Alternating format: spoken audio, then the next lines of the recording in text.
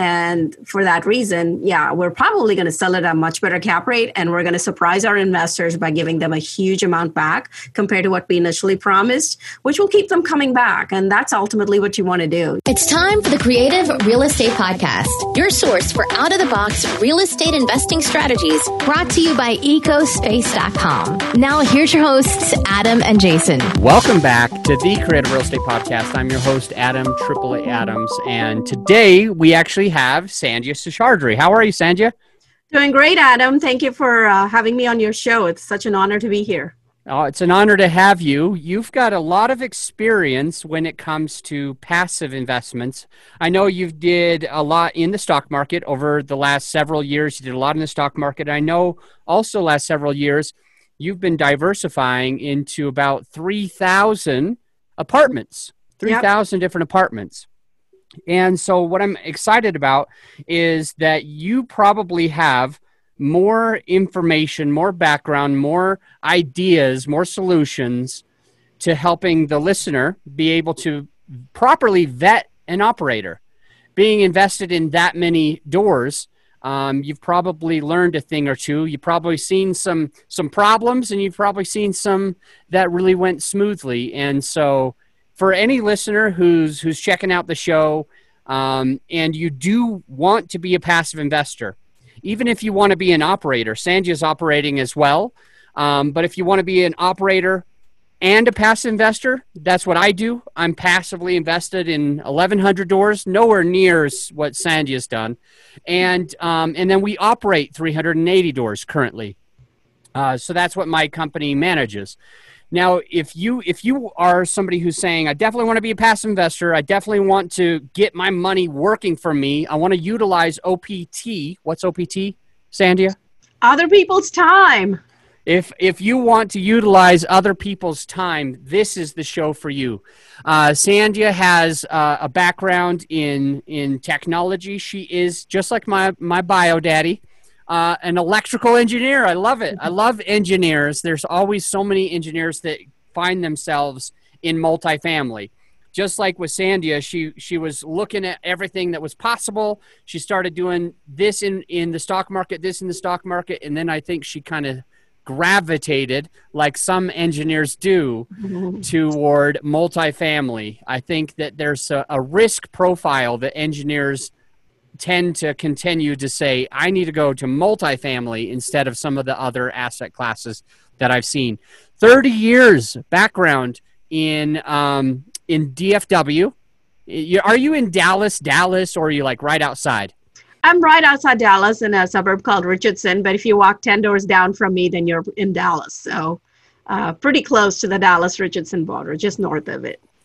All right. Well, we're about to jump into some questions, Sandhya, but before we do, tell us a little bit more about your background and why you've chosen multifamily.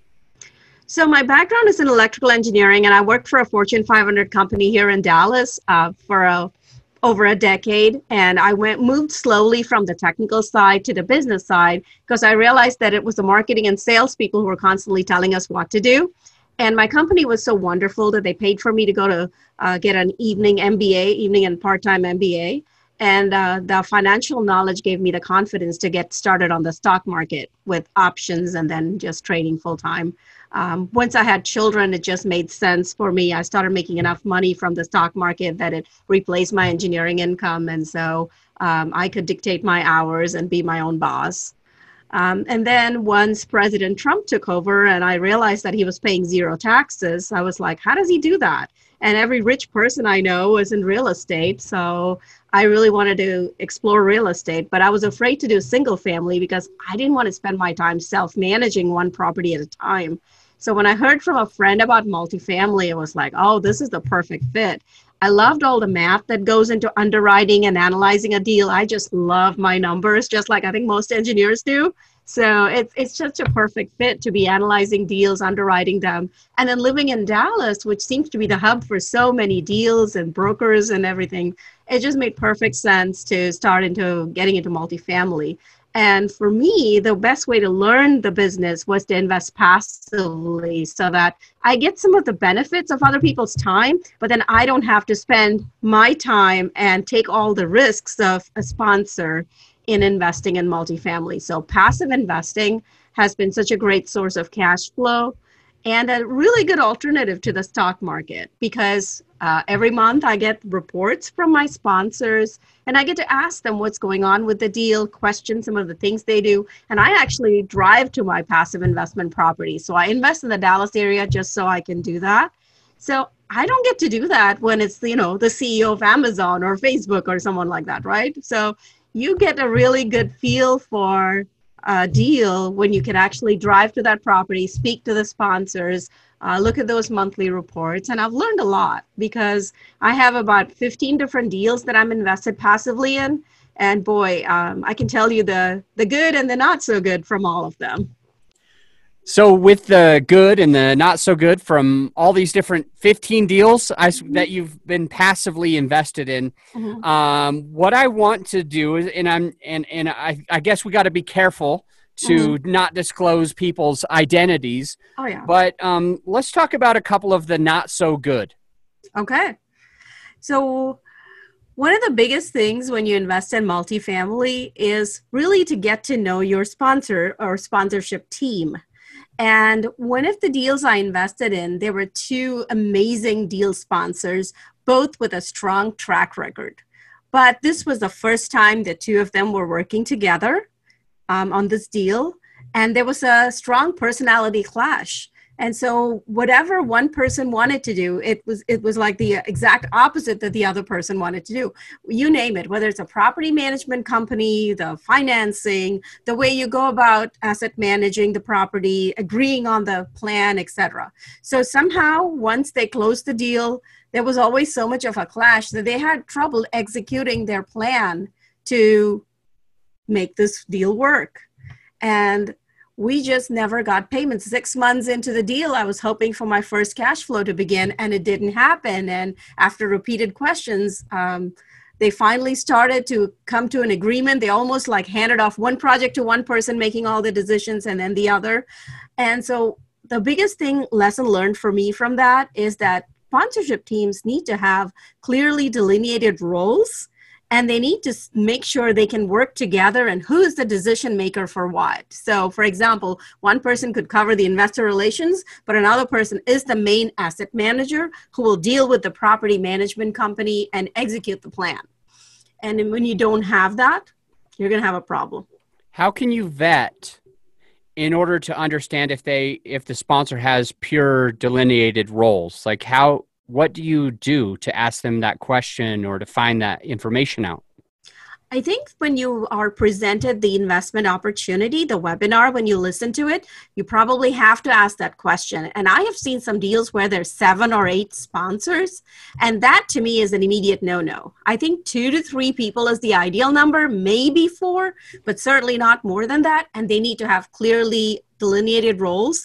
And another thing you look for in teams is, do they have complementary skills? So one person is an expert in construction and is probably going to be your asset manager. And another person is like your typical marketing type, as I call it, the good talker who's going to manage your investor relations and communications, for example. So I would definitely ask that question if it is not presented in your webinar as to who is your go-to person for questions and how do you contact the team and who's doing what role. To me, that's very important. Makes sense. And so why is the webinar, when they're pitching the deal, the best time to ask that question? It's a good time because all passive investors are listening, and then you are helping others as well while answering a very important question. I mean, certainly it would be good to know this prior to that, but typically you get an email with a webinar link, and that's where you get to see the team members, their pictures, their slides, and how they're going about it. And typically they take turns presenting it, so you kind of have an idea who is the financial person and who is the more marketing type right away from that webinar. But if that's not clear to you, you still want to know, okay, once you close this deal, who's going to be running the property? Who's going to be the main interface with property management? Those are definitely important questions to ask. Okay. Because you want to know their background and experience in running that kind of a deal. So, and I've worked with you since 2019, and I know you have a whole bunch of different, I guess, what would be the best way? Just valuable questions to ask for operators, for other passive investors who are looking to do what you've done and to see your success. What other questions do you think that a passive investor needs to be asking operators? Like what else do they need to be vetting and understanding way before they actually do a deal? And before you answer that, you made an example before we started recording this. You shared an example of reversion cap rate. And I thought to myself, when you were talking about the reversion cap rate, I thought to myself, oh my gosh, that's the biggest red flag, because an operator can make a deal look multi-millions dollars more valuable by putting a 6 cap instead of an 8 cap, or a 5.5 instead of a 6. Yeah. And I was thinking to myself, man, there's a lot that the listener needs to know before they end up passively investing with an operator. So can you throw out a few of the ideas that you have that can help a passive investor make sure that they're not going to be wasting money or losing money or getting in business with somebody who's totally, going to mess things up? Yeah, I think the first thing is to get to know your sponsorship team. Do you know, like, and trust them? For example, if I was going to invest with Adam, the first thing I would do is listen to a bunch of his podcasts and see what type of a person he is. Do I like the way he thinks? Do I like the kind of questions he asks? The next thing I would do is ask for a track record.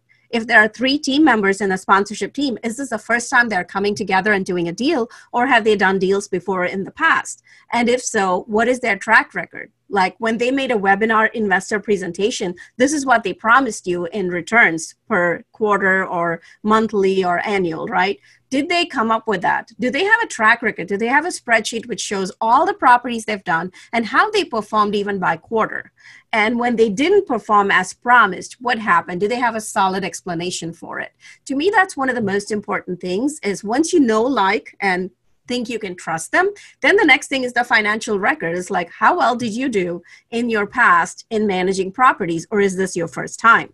And if this is your first time, then do you have someone with experience to assist you in the process, or are you just a newbie and I'm going to be your scapegoat, so to speak? As much as I like you, if you're going to go invest in Alaska, do you have any experience? Do you know the Alaska market, for example, right?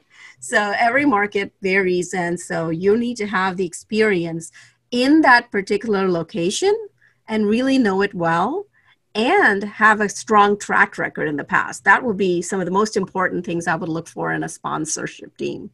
So if I was a listener and I knew that Sandhya's passively invested in 15 different deals with multiple different operators in a few different cities, mostly in the DFW market,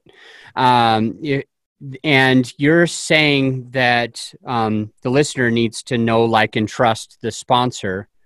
I have some thoughts or some questions around that, thinking about what happens if you trust a sponsor, but you don't know them or like them? Like, do you skip investing with them if you don't get along with them? Just curious your thoughts.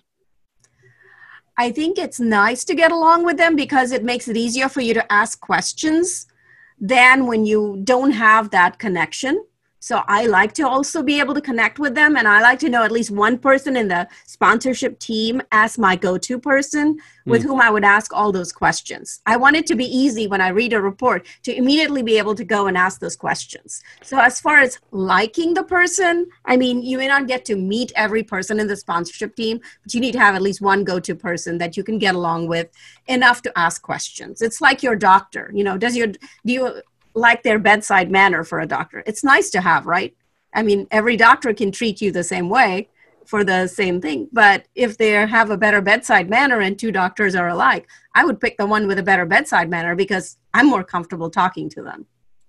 So it's my money, it's my hard-earned money. It took me probably a year to earn that money after taxes. I need to really like this person or agree with their values to be able to trust them with my hard-earned money. Love that. Love that. Now, for you, Sandhya, with your 15 different properties that you've invested passively in or done key principal and signed on the loan for other sponsors, stuff like that, and you're starting to go and find them, where have you found your sponsors? Like, how do you get to even know them? Are these podcast hosts? Are these people that are coaches and mentors in somebody's coaching program? Are they people that were on stage once in a while, or did you where did you find these people? Because with the know, like, trust, I think we've gone in pretty good detail on being able to trust somebody before you invest with them. It makes complete sense about, being able to like them and why that's important and their bedside manner. And so now I'm wondering, this is a question that I think can help operators who are listening to this and want to be better at getting in front of the right people so that they can, so people can know who they are so that they can even start to like them and trust them. And I think it's also going to be a beneficial question for you to go into for any passive investors to understand how Sandhya was able to find these different operators that you invested in. So one way is certainly to listen to podcasts, listen to people and say, do I agree with the way they think in terms of financially? Do they have a strong financial background or somebody in the team? But for me, many of them I found through meetups, conferences, and within a mentoring group. So the ones I found within a mentoring group really helped because I knew how they underwrite their deals. I know about their conservative underwriting. So when you mentioned reversion cap rate, for example, I almost look for a 2-point difference, 1.5 to 2 point difference between the in-place cap rate at which you buy the property versus the reversion cap rate at which you sell it 3-4 years later. What are you predicting the market to do? And so to go conservative, you up it by about 1.5 to 2 points from when you buy it. So that's an example of conservative underwriting. So I look for how conservative or aggressive their underwriting is, and I ask them for examples of a past deal. So as I build these relationships, I ask them, I heard this deal is going really well. Why don't you share the underwriting with me? And I'd like to see how you think. So that is one way of doing it. Another one is, like I said, meetups and conferences. When you meet people, are you able to connect with them, right? And when you connect with them, do you like the way they think financially? Do you like how the conversation goes in terms of evaluating opportunities? Are the target markets that they focus on, are they aligned with yours? Because you may just say, I'm never going to invest in multifamily in California or, New York or Alaska for that matter. I'm going to stick with Dallas-Fort Worth. So if all of their investments are in a different location, then, that's one of my screening criteria is I want to be able to drive to the properties. So okay, that makes a lot of sense. One of the things that we've discussed a couple of times on the podcast today is the reversion cap rate and how important it is. But what's funny is it's a term that I know that there's many listeners who understand, and there's many other listeners who don't really know what it means. You mentioned, a cap rate that you buy it at, and you mentioned a conservative was raising it up a point and a half, 2 points, depending on certain things on the exit. Can you go into detail on what would happen if I said that I was going to exit at if I said I'm going to exit at a 5 cap and I'm buying it at a 5 cap and I'm exiting in 5 years? What kind of potential thing might happen? Because to me, if I was a brand new passive investor, like brand new, okay, they're buying it at a 5, seems normal because in the area it's between 5.5. Oh, they're selling it at 5, seems normal because they're improving the property, so they should probably sell it around what they're buying it from. That's what I would have naturally thought before. So could you help the listener understand, what the concern is around reversion cap rate? So regardless of the time that you are investing in a property, A few years down the road, it is very hard to predict what the market is going to do. So let's say today, during the middle of this lovely COVID crisis, a property is purchased at a 5 cap, as Adam said. So in 5 years, we don't know that the market is going to do just as well or worse. So you always assume that it's going to be a lot worse, which means your property in 5 years is going to sell at a higher cap rate. And what that does is a higher cap rate, meaning a lower price per income. Right. So today, if I'm buying a property at a 5 cap rate, I'm paying a bigger price for it today than if I was buying it at a 7 cap.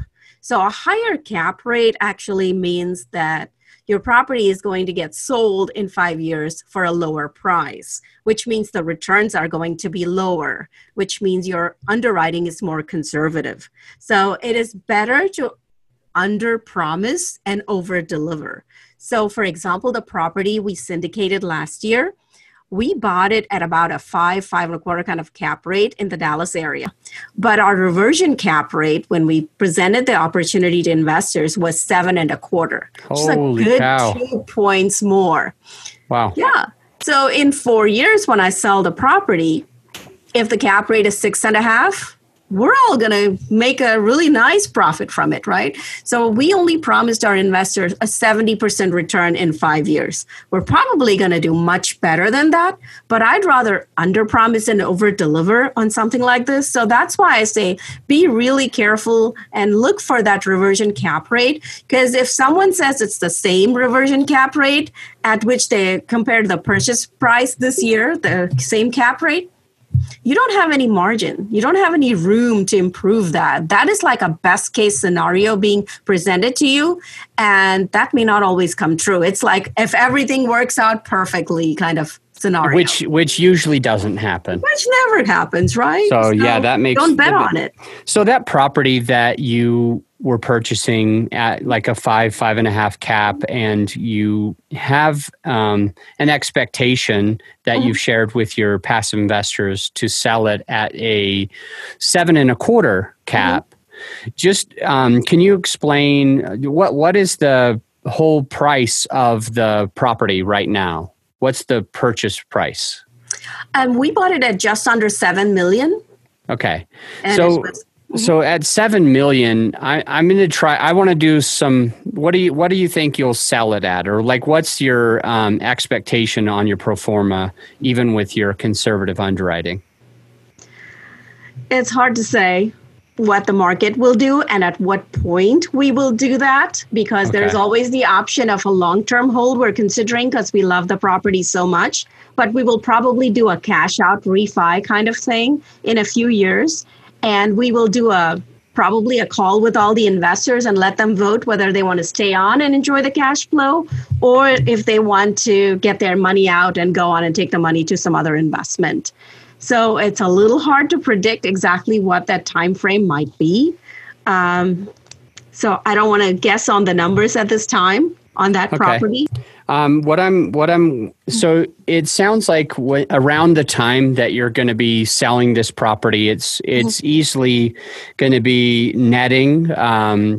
The cash flows are going to be a little over $500,000. It sounds like that's really what you're looking at for the projection. And if I divide that by a 5.5 cap, for instance, you know, it's a difference of around $2 million almost.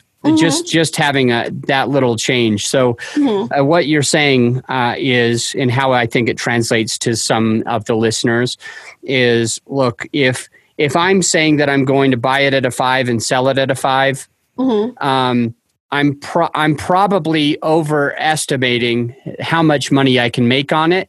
I'm probably saying I'm going to make 3 or 4 million more. And all of a sudden now I go the other route and I say a 7 cap, it gives you that buffer. So if I'm guessing you're not going to sell it at a 7.25. I'm guessing the market's going to be way stronger than that, especially in Dallas. And so there's going to be a lot of room where the passive investor probably makes a lot more than they were even expecting, is kind of what we're saying, right? Yes, most deals that I see, they're underwriting it with a reversion cap rate of 6.5 for the Dallas area, and we underwrote it for 7.25. And so far, our collections have been strong in April compared to March. And for May, which is still a few days away, it's already at 70% of the total collections because we gave our tenants an incentive if they pay on time that they would get a gift card. So I really don't see this property slowing down anytime. And for that reason, yeah, we're probably going to sell it at a much better cap rate, and we're going to surprise our investors by giving them a huge amount back compared to what we initially promised, which will keep them coming back. And that's ultimately what you want to do. You want to keep delivering and over-delivering on what you promised to your investors. Yeah, I see too many operators right now claiming the opposite direction of reversion cap rate, because it sounds like what you're trying to do is you're trying to start relationships that grow over time. And what I feel some syndicators are trying to do, which is why I wanted you on the show today to talk about this, is that I'm confident that I know a few people that care more about acquisition fees and disposition fees and closing deals and saying I have this many doors to my name, and they are manipulating cap rates and rent bumps and the comps that they're using and et cetera, because what their goal is to just close on the deal. And figure out the other stuff later. But you're really figuring out in the beginning, I care more about adding value to people for the next 30, 40 years versus just closing on a deal and making a couple dollars. Because if you do what some syndicators are doing, if somebody did that or if somebody invested with them, they could lose a ton of money. It might work out for a few months, but then later on, there could be some problems. So I want to make sure that for the podcast that we keep moving at a pace for the main listener, which I think we mostly have attention spans of 20 to 30 minutes. And you and I have gone into some heavy detail on some of this stuff. And so I don't want to cut the listeners off that are like, this is just getting good. Like we're talking about getting to know our sponsor. We're talking about know, like, trust. We're talking about understanding what goes into a track record, talking about the experience that they have in the location. A lot of people are like, well, I've never closed a deal here ever before, but I've closed other deals. So this is my first one here. And I think you would say, don't be the guinea pig. Right? Yeah. Don't be the first person to invest in a market where they have no idea, they've never experienced it before. Is that true? Yes, I'm very particular that someone needs experience in that particular local market, because even within Dallas, where I've lived 30 years, proximity to downtown Dallas, if you're on the south side of it, there are some high crime neighborhoods there. And so if you don't know that and you don't have an experience turning around a property that needs some heavy lifting, as I call it, and deep value add, then I can't invest with you on such a deal because you just don't have the experience and I don't want to be your guinea pig. So there are so many other things I can talk about in terms of vetting a sponsorship team. And even though we can't cover it in depth on this episode, you will get it when you reach out to me on my website. Can I talk about that, Adam? Oh, that would be very valuable. And the website I know your website, Multifamily For You, but the 4 is not spelled out and U is spelled out. The 4 is the number and U is spelled out. But regardless, I'm going to just put it in the show notes. It's there now for any listener. Scroll down, Multifamily For You. Sandhya's got some really epic information if you're a passive investor and you want to protect yourself. If you don't want to invest with the wrong people, like she's got this whole checklist that you can use, and I love it. I think that you're going to get a lot of value out of it. So yeah, that's awesome. Multifamily For You. And what would be the best way for them to reach out to you so that they can get all of the details on what to do when vetting a sponsor?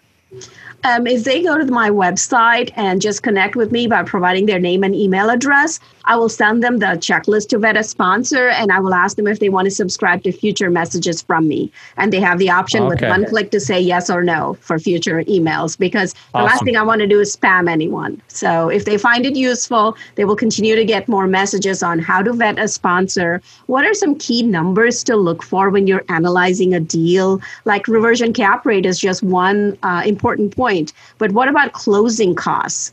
Ask for a detailed breakdown of those closing costs. And are you okay paying an acquisition fee to your sponsorship team? And if so, how much? What is an acquisition fee? It is a fee that the sponsorship team charges you or pays themselves as soon as they close the deal, well before they even start to manage your asset. So it's like a fee paid for their time to go and find this deal and analyze it, underwrite it, present it to you, and close it. That's it. They have not started managing the asset, and they have not paid you a dime for your investment with them. So how much of an acquisition fee do you want to pay them? That is one thing that is included in the closing costs. So just like that, there are so many specific financials you should look for in detail when you analyze a deal. And I can provide those kind of details to you as well in subsequent messages if that's of interest to you once you subscribe. Awesome. But just to be clear, they reach out on your website. They just put the name and email. They're not on your email list yet. They're just going to get the info that you were talking about. And if they want to be on the email list, they say yes. If they don't, they just say no, and they just get the free thing. That's right. Okay. Got it. Well, let's move into the final 5. We're going to take a quick break, but first, a word from our sponsors. Hey, it's Adam Adams, and I am thrilled and excited to announce the launch of my brand new YouTube channel. So I don't know if you like YouTube or not, if you watch YouTube or not, but if you do, head over and please subscribe to the Apartment Investing Show. This YouTube channel is 100% about apartments only. If you're looking to fix and flip, not the right show for you. If you're looking to invest in hotels, not the right show for you. This is the Apartment Investing Show, and I mean the Apartment Investing Show, and I'm thrilled and excited about it. If you can, do me a giant favor, run over there right now if you're a YouTube watcher and find the Apartment Investing Show. Please give me a rating and a review, like give us a thumbs up and subscribe, click that bell. We're going to be pushing out some amazing content on the YouTube channel. So if you are looking to scale and grow and get into apartments, whether it's syndication or just owning these on your own, the Apartment Investing Show is the right show for you. Go look for the Apartment Investing Show on YouTube right now, and I'll see you there. And we're back with Miss Sandhya Seshadri. And I'm excited to have you on the show. We've learned so much about vetting sponsors, and that free giveaway is extremely valuable. So thank you. Let's get into the final 5. The first question that I have is, what is the most creative deal you've ever done? The most creative deal I have done is last year when we had to raise money for this deal. And a week before we were going to close, I had 2 of my passive investors say that they were going to reduce the amount they were going to invest in the deal from $200K to the minimum $50K. And we were just like, what? And we had to scramble last minute. And then we heard from our lender that we actually got 80% LTV instead of 75%. So we were kind of covered, and we got all the money we needed anyway. So it worked out. But we all had to have the extra cash reserves. So that's something I will tell you is no matter how much money you think you're going to raise, have a lot of capital reserves, especially in this COVID time. Love it. What's a book you recommend? I'm a big fan of Grant Cardone, so I like this book, actually. Sell or Be Sold, Grant Cardone. Got it. How about, where do you see the market 5 years from today? I see the market a little bit softer than what it was a year ago, but definitely better than what it is in this fall, considering the COVID crisis. Okay. What about you? What's your plan for your business? Where do you see yourself in 5 years? I see myself holding steady at a good 70-30 kind of split where 70% of my investments are still passive investments, but the 30% that I do as a GP or a sponsor is where I still have a very close hands-on eye on it so that it's not left to somebody who I don't know in a different state, for example. Got it. Still closely managing my properties. What's the best way for you to give back? One of my passions is math. So one of the things I do is I tutor math for free to a lot of people, and education is another passion. So I give away a lot to educational institutions, but we also do community activities in our properties. So we're putting together COVID care packages. That's something we're handing out to tenants, for example. So anything I can do in terms of free health screenings and involve the other businesses in the community to come and promote it to my apartment community is one of the ways I give back. And the best way for the listener who wants to be able to find you, get a hold of you, and get that resource? My website, multifamily4u.com, where it's the number 4 and YOU. And if they just put in their name and email address, they can get in touch with me. They can also email me directly, multifamily4YOU@gmail.com. Awesome.